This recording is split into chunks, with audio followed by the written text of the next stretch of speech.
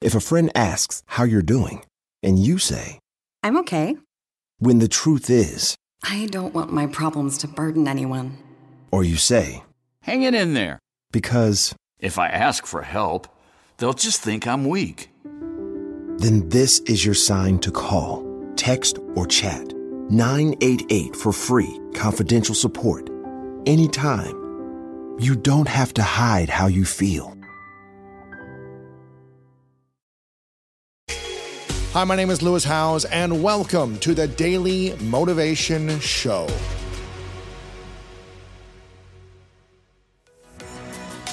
I firmly believe that taking charge of your mindset allows you to be in the driver's seat of your life and unlock your potential. And that's why I'm thrilled to share that my new book is out right now. It's called The Greatness Mindset. In it, you'll learn how to build a plan for greatness through powerful exercises and toolkits designed to propel your life forward. This is the book that I wish I had 20 years ago. It's everything I've learned in the last decade with the research and the science to help you unlock your mind. Make sure to go to lewishowes.com/2023mindset to pick up your copy of my book, The Greatness Mindset, today. When does someone know it's connection and not chemistry? Because I feel like you might be tricked. We have this incredible connection. We understand each other. We get each other. I can't explain it, but I feel something. That feeling might be also chemistry at the same time, right? Yes. It might be masking if it's really connection or chemistry. So how do you know if it's true connection over, man, there's this desire, connection, attraction, all these things happening at once? One, can you truly be yourself with this person? That's big. Because again, a lot of people, they go on these dates, they're bringing their representative, and the chemistry happens on a surface level with the representatives that both sides are bringing. But when you actually show your true self, now what happens? And a lot of people have not done that with their partner or the person that they're getting to know. So again, you're falling into the hype of the chemistry or the compatibility, but you're not discovering true connection being there. So you got to be able to be yourself, because real connection loves you at the core. All right. You can show me all the parts of you. I still want you. All right. Number two is, can we enjoy each other with no distractions? What people fail to understand, and this can happen with chemistry, is that we're bonding based off of the activity or the things in our environment. Meaning, all right, we love going out together and we do all these fun stuff and we're doing all these things, and that's great. All right, we know how to have fun together. Can we be alone in a room, no TV, no distraction, no phone, just us, and still love being with each other? A lot of people can't say that. A lot of people are only able to be in their relationship and tolerate their partner, and I use that word strongly, tolerate their partner, because they have enough distractions in their life. They have kids, they have work, they have all these other things going on. Video games, man caves, whatever. Exactly. All these things that pull them away from their partner, that does not allow them to face the fact that, no, you really don't like each other at the core. Man. That is a huge sign of connection. That's why, like, one thing I suggested in one of my books was go on a road trip. Go on a road trip for at least 6 hours, no phone, no distraction, just you and them talking. Will you still be happy after those 6 hours? A lot of people can't make it that far in a car ride with their partner. All right? A lot of people cannot be in a room alone with their partner and nothing else to take their attention. You got to really push those boundaries to see, what do we really have here, if this is really going to be called a connection. What about the saying that I hear, if he can't accept me at my worst, he doesn't deserve me at my best? I agree with it from the standpoint of, you've got to be able to handle your partner's worst moments, all right? Because we're going to all have moments. We're going to all fall. We're all going to make a mistake. It's going to happen. But when you are essentially trying to say, I have a horrible flaw and you should accept it, even when I want to consistently make you deal with it, no, that's not going to work for me. Yeah, I can't accept that. That's not okay. And so a lot of people, that's what they're turning it into. That's you not taking accountability and responsibility for growth. Disagreement is acceptable. Disrespect is not. That's good. All right? So my thing is, yes, it's okay and even healthy to have disagreements, because we have different perspectives. We can bounce ideas off each other. We simply have to know how to navigate that and come to an official decision on things when we have those moments. But arguing. Arguing says we are being disrespectful, whether our tone is negative, the words that we're using, we're getting loud, we're getting angry, we're basically throwing negative energy at our partner. That's not healthy. But a lot of people will say that because they want to validate the unhealthiness in their relationship. They don't want to face the issue of, I need to learn how to talk to my partner better. I don't want to have to fix my tone. Why do I have to watch what I say? Because that's what an adult does. Wow. All right, grow up. Like, I'm sorry to anyone listening to this, but that's just real. We can't just think it's okay, especially with our partners, to speak however we want, to throw all kinds of insults, to be disrespectful and think this is okay. Because what people are not realizing is all it takes is that one really bad argument to plant a seed of negativity that now grows into something worse in the relationship. A lot of people's issues are not the issue that they're facing in that current moment. It's the culmination of all kinds of things before then. It's the buildup from that last time you disrespected me or made me feel some kind of way. And ever since then, I've resented you. And now in this resentment, I've given you an attitude. You didn't know what the attitude was about because I didn't communicate clearly. Now you're giving me attitude. And now you see how it turns into other things. Now that attitude turns into the way that we talk to each other in general. Maybe becoming secretive because now we don't feel like dealing with each other anymore. And what you don't realize is it started from disrespectful arguing. Wow. So going back to your point about the whole take me at my worst moment. You can have a moment. Always like this. Yeah, and once in a while, a good attitude. Exactly. Consistent negative behavior has to be addressed and corrected. Whenever someone feels attacked, they will defend themselves. Even if they know they're wrong, even if the point you're making is actually solid, the way you're coming at them negates their ability to receive it. That's why even me as a speaker, my focus has been, do I want to be heard or do I want people to receive my message? All right? If I want to be heard, I can speak however I want. I can be blatant with the insults. I can cut people down, make jokes of everybody's situation because it's just entertainment. I just want to be heard.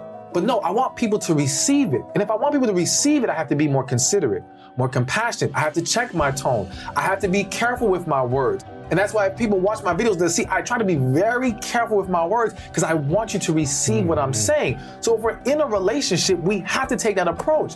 If you want them to hear you, be mindful of how you're talking to them. Why is this so hard for people? They don't want to do the work of correction, all right? And the work of correction can entail the healing. It's also conditioning. If people have been brought up in households and environments where this is how they talk to each other, it's foreign to now speak in a more loving and positive way. It's foreign to sit and be quiet and listen. So now they have to reprogram themselves, and that's a lot of work.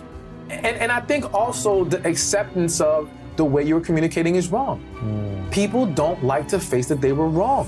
They don't want to have to accept that. So it's, no, I have to dig an even deeper hole and stick with this whole negative approach of how I do things because no, there's nothing wrong with this. Or I see other people do it, they're fine. No, they're not fine. They're not okay, So I think those reasons, they just overall, they don't want to have to do the work. And so they rather make excuses for it. In terms of recognizing what to heal, my first step is called the Who Hurt Me list, all right? So you get a piece of paper, you write down on a piece of paper, who hurt me? And now every person who comes to mind, you write them down on the piece of paper. Doesn't matter how long ago it happened, doesn't matter if you think you moved past it, if you think it's not relevant. If they come to mind, then there's some level of relevance there. Put them on the paper in about a sentence or two of what they did to hurt you. This is how we're gonna start to locate what you've been holding on to. But you really gotta go into this exercise very genuine. You can't be trying to control the narrative. You just got to let yourself feel. Just ask yourself the question, close your eyes, let it come out. What's the question they should ask? Who hurt me? That's it. Who hurt me? That's it. If we tackle the big ones, you're not going to be able to escape the big ones. The big ones are going to come out. They're going to come to mind. Right. If we can tackle those, then that might set the stage where everything else gets taken care of naturally. Sure. All right? Because now your awareness is going to be there and your level of healing will allow you to see things differently. Because really the big ones might be the ones that cause the most pain. And if you heal that, the other ones are just a pattern of the pain. Exactly. Yeah. And you will also start to perceive those situations differently once you've healed from the bigger one. Step 2 is we got to get things off our chest. And this is where we do the letter writing process. There's 2 parts of the letter, or 2 drafts. The first draft is the most important. This is where we're gonna have essentially an emotional detox. We gotta get everything out. So let's say on the list is your mother.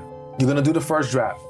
And in that first draft, you're just gonna let all your raw emotion out. I don't care if you wish death on her. I don't care what nasty, evil thing you say. However you feel, let it come out. You've got to let the anger, the hurt, all pour out of you into this letter. If you don't know how to start the letter, start it with the most damning thing you could say, all right? I hate you because, boom, and then just go from there. It's gonna start coming out. Once you uncork that screw, and this is where it gets heavier, a lot of people may take a lot more pauses in this process, all right? Because again, so many people have been suppressing this for so long. Let it rip, let it out. And I guarantee you, by just doing that first draft, you're gonna feel better. You're gonna feel a weight come off your shoulders. You're gonna feel more peace to you. Pray, meditate, whatever you gotta do, just get to a kind of level place mentally. Calm, all right? yeah. Calm. And now read the letter to yourself as if you were them. So put yourself in their shoes, and anything that now comes off as attacking, condescending, blatantly insulting, you're going to change it. You're not changing the message. You're just changing your delivery of the message, all right? And the importance behind this is twofold. One, people don't know how to communicate without being negative. Their tone, their delivery is horrible. So this letter is gonna help you learn how to take your negative emotions and thoughts and now turn it and reword it into a much more loving, positive message. Now, loving positive does not mean you won't say some things that aren't hurtful to them or a hard pill for them to swallow. There's just a difference between lashing out and expressing how you feel. So by the end of it, you have fully expressed yourself, but in a more calm, loving manner.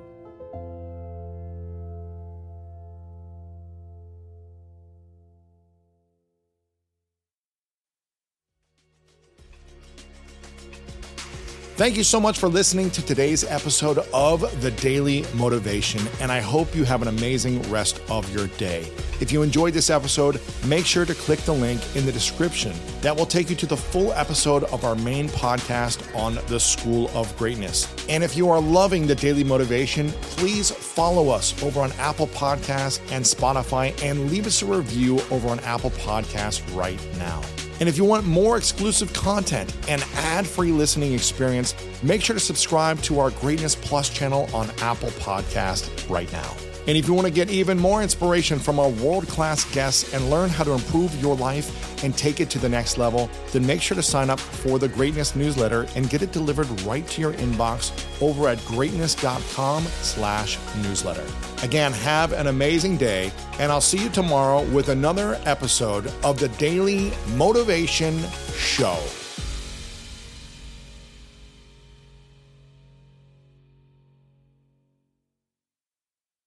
If a friend asks how you're doing, and you say, I'm okay. when the truth is, I don't want my problems to burden anyone. or you say, Hang it in there. because, If I ask for help, they'll just think I'm weak.